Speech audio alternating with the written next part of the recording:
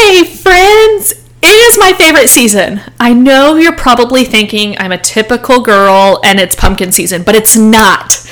It is back to school season. I love back to school shopping, and I have been looking forward to this day as a mama for a long time. I stinking love school supply shopping, like so much. I love fresh pencils. I love fresh crayons.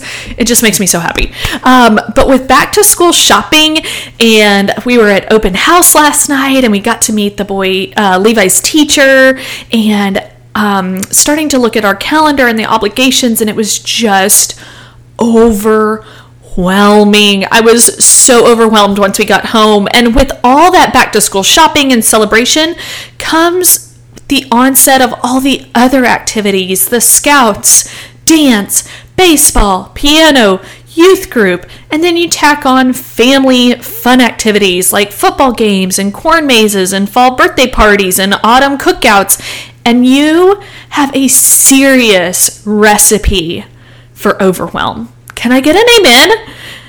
And while those are super fun, and God absolutely intended us to work hard, serve hard, be in community, I know Satan often uses this hustle and bustle to not only distract us, but defeat a whole lot of us. Time is such a precious gift. A lot of people say it's the most valuable resource we ever have. Nobody can buy more of it, and nobody can have less of it. We all get the same 24 hours, and it's a great equalizer. No matter who you are, where you were born, we all get the same time in the day. And we get the freedom to decide how we're going to use those hours. So what I want to talk about is, how do we make my choices in a sea of endless options and demands? I mean, even looking at the PTO schedule and book fairs and teacher luncheons, and I want to love on my kid's teacher. I desperately want her to know how precious she is to our family, but how do we do that and also protect our families and our calendars from the rat race that Satan wants us trapped in? So how do we focus on what matters most? And how do we keep our loved ones from the sadness and the effects of overwhelm on our calendars? So let's put this first. I don't have it all figured out. And I think there's a whole lot of grace as we figure out what is best for our family and our calendars. What's right for your family may not be what's right for mine, and vice versa. And there has to be grace for each other and grace for ourselves as we figure that out. And we're going to get it right some of the time, and we're going to get it very, very wrong some of the time. But there's no such thing as a perfect decision. No such thing. There is no perfection this side of heaven except for Jesus Christ. So whatever decision you make, whatever choice you make, whatever activity you choose to put on your calendar will be the best and wisest, or it might be totally wrong, and that's okay. God knows your heart, and He knows that you're seeking to steward your time and your family's time well. We live in a broken world, so perfection just won't exist this side of heaven. And rest assured that whatever attitude you bring to your decision-making process will be multiplied. So if you're stressed about it, you're going to bring stress to your schedule, and it's going to multiply. If you bring Jesus and you bring peace to your calendar, that is going to multiply. Whatever you focus on grows. So we can focus on and trust the promises of God, right? His word is just truth. It is a blessing to us, and His word absolutely addresses our approach and our attitudes as we make decisions for what gets put on our calendar. I have made a habit of reading Lisa Turker's book. It is a wonderful book called The Best Yes. And it has absolutely, I make a habit of reading it at the beginning of every year. It's blessed me in ways I make decisions. It's blessed me in the ways I want to steward my family's time. And I want to share some of my favorite takeaways from that book. These are not my ideas. These are ones that I've gotten from Lisa, and she is an expert at a lot of things, but mostly she's an expert of seeking Jesus in whatever she's doing. So we are coming at it from Lisa Turker's book, The Best Yes, and I will link that book in the show notes so that you can find it easily and purchase it if you want to read it.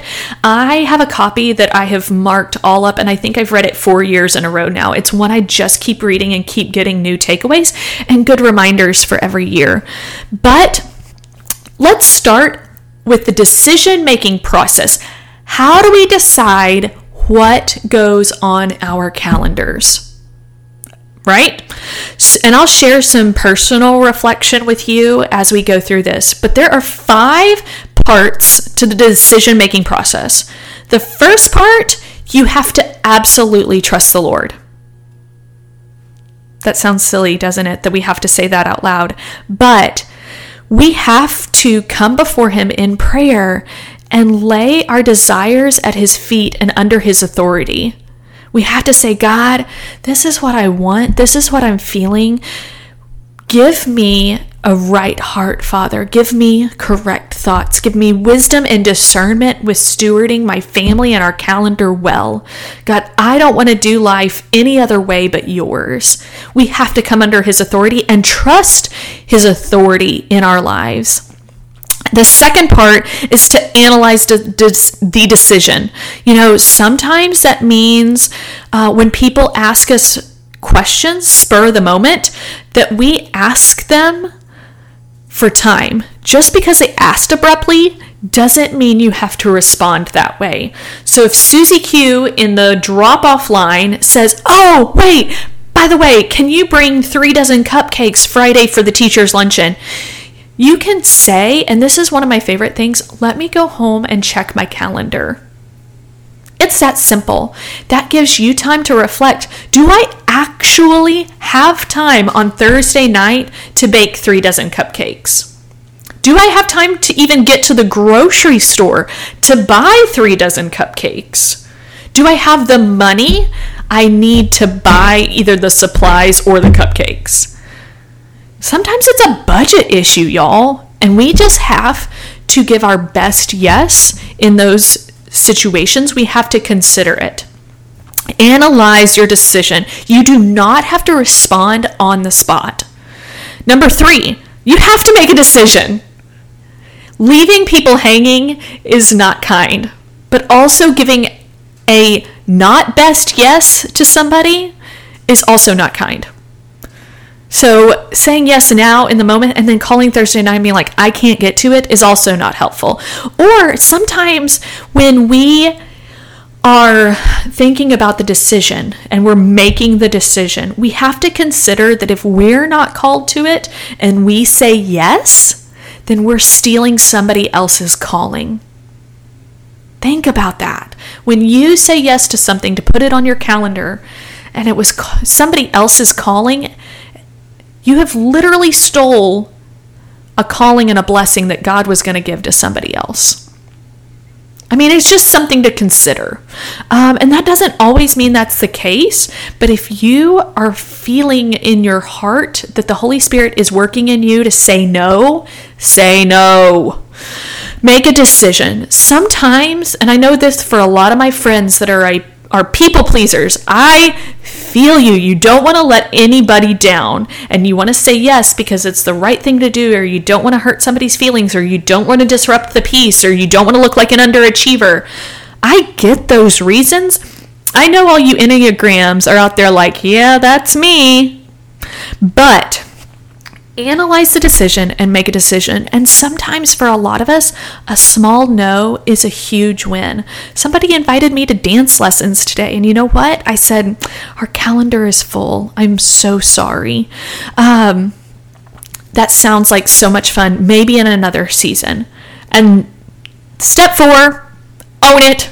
Don't wishy-washy. Don't go back and forth. You know, I have a friend recently that had an amazing job offer. She is one of the most precious people I know, and I am so thankful she's in my circle. But she had a wonderful job offer, something that she's really good at, very, very skilled in doing, but she had already committed to being in a PTO.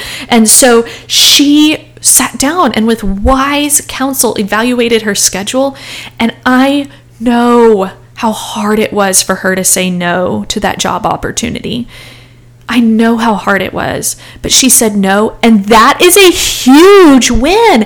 And we should applaud moms when they protect their calendars and they protect their energy well.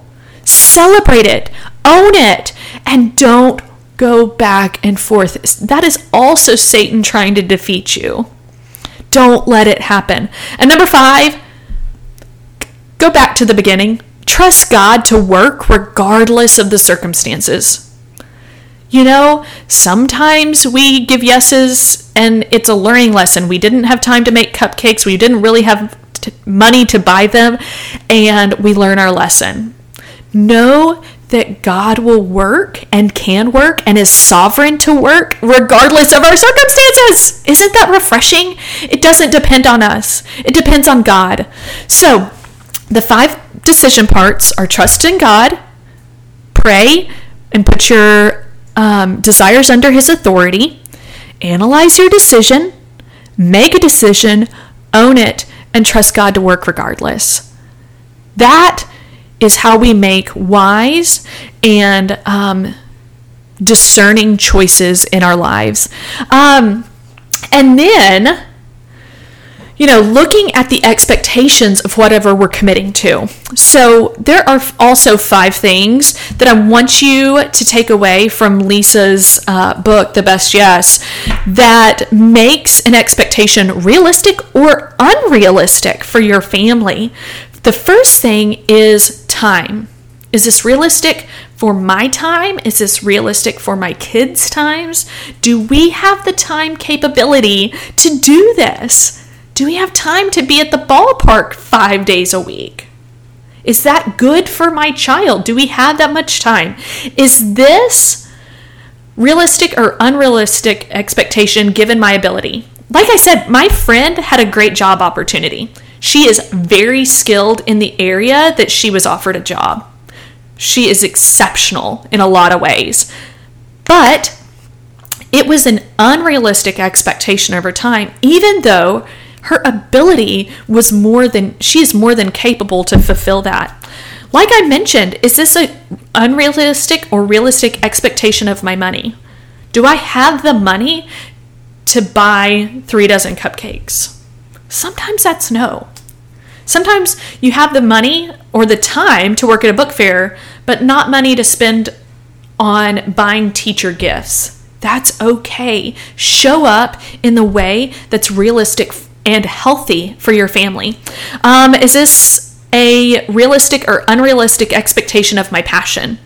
Is this going to drain me or fuel me? There are just some things that are not passions of mine. That is okay. I am not great at prepping like luncheons and things like that. I really could care less what color the napkins are. But man, you put me in a book fair and I get to help kids pick out books, and I'm like, sign me up. Let me cheer them on as they pick a book. I have passions. You have passions. And those passions were given to us by the Lord, and they can make expectations of us either realistic or unrealistic. And then your season. It is a blessing to go through the seasons of life. You know, I am teaching CBS this year, or leading CBS, a core group this year. And I really had to ask, is this a season that I'm going to be capable of loving and serving those women well? Do I have the time? Do I have the ability? Do I have the money? Do I have the passion? And is this my season? I do have the time. I do have the ability. It doesn't cost me any money. And honestly, I get a free day of childcare. And then I do have the passion. I love studying the Lord's Word, especially within community Bible study.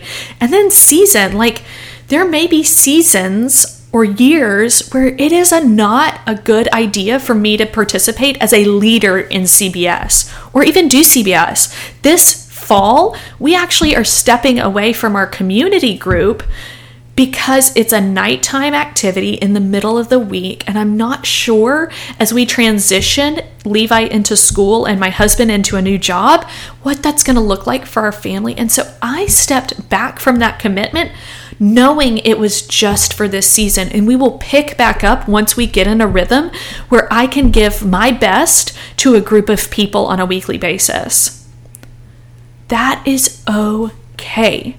So, after we look at the decision-making parts and looking at the expectations, that's when we can start putting things down on our calendar. So let me encourage you that you have this and I have the same time.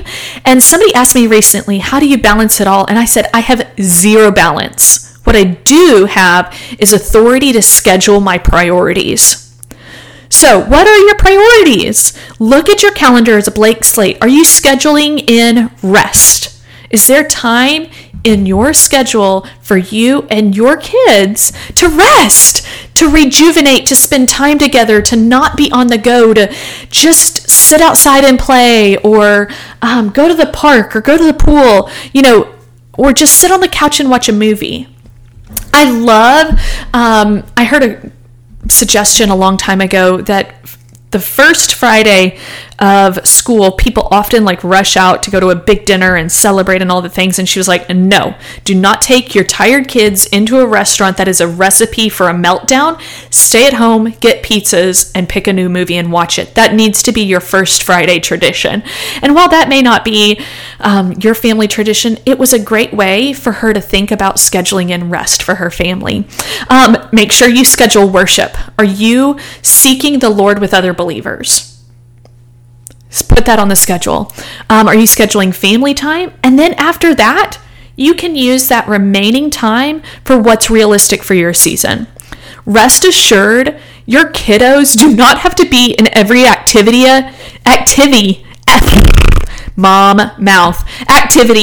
to have a full and fulfilling life. That's just the truth. Let go. They do not have to be in every activity to experience a full and purposeful life. But don't forget to schedule time for you and your hubby too, as I put another pressure on you. I don't want that to be a pressure. I'm just kidding. Make sure that from time to time you make your marriage and time with your friends a priority. We have to do date nights. We have to do girls and guys nights. Those things are so important. They are life-giving, and we need those relationships, and our kids need to see that they are not the center of our universes. They were never intended to bear that burden. Jesus needs to be the center of our universe. Our marriages need to be the center of our families, and then our kids need to be offshoots of those blessings. I am so excited for Levi's kindergarten year, and I am probably going to put out a blog about some of my emotions, but I just want us to start here and pray over our calendars. Heavenly Father, thank you for the gift of a new school year. Father, whether we are studying in public, private, or home classrooms, God, I pray that you would give us discernment and wisdom in how we steward our calendars. God, I pray that you would give us courage to say no when we need to, and that you would give us encouragement and strength when we need to say yes. Father, even to sometimes things that scare us, Father, let us not back down and be fearful, but God, let us step out in faith, knowing that you will give us the energy and the resources to be successful if you have called us to be somewhere, whether that's a birthday party or a football game. God, we know that you are going before us, God. So we pray for you to just move in our lives, make us sensitive to the nudges of the Holy Spirit when you are giving us clear yeses and clear nos. God, and give us grace when we get it wrong, because we will, Father, and we're going to fall short. We pray that no matter what, that you would be glorified in all we say and do. Father, thank you for the gift of education. God, we pray we use this school year to honor you. Let us be lights to our kids and our kids be lights to the world. And in Jesus' name we pray, amen.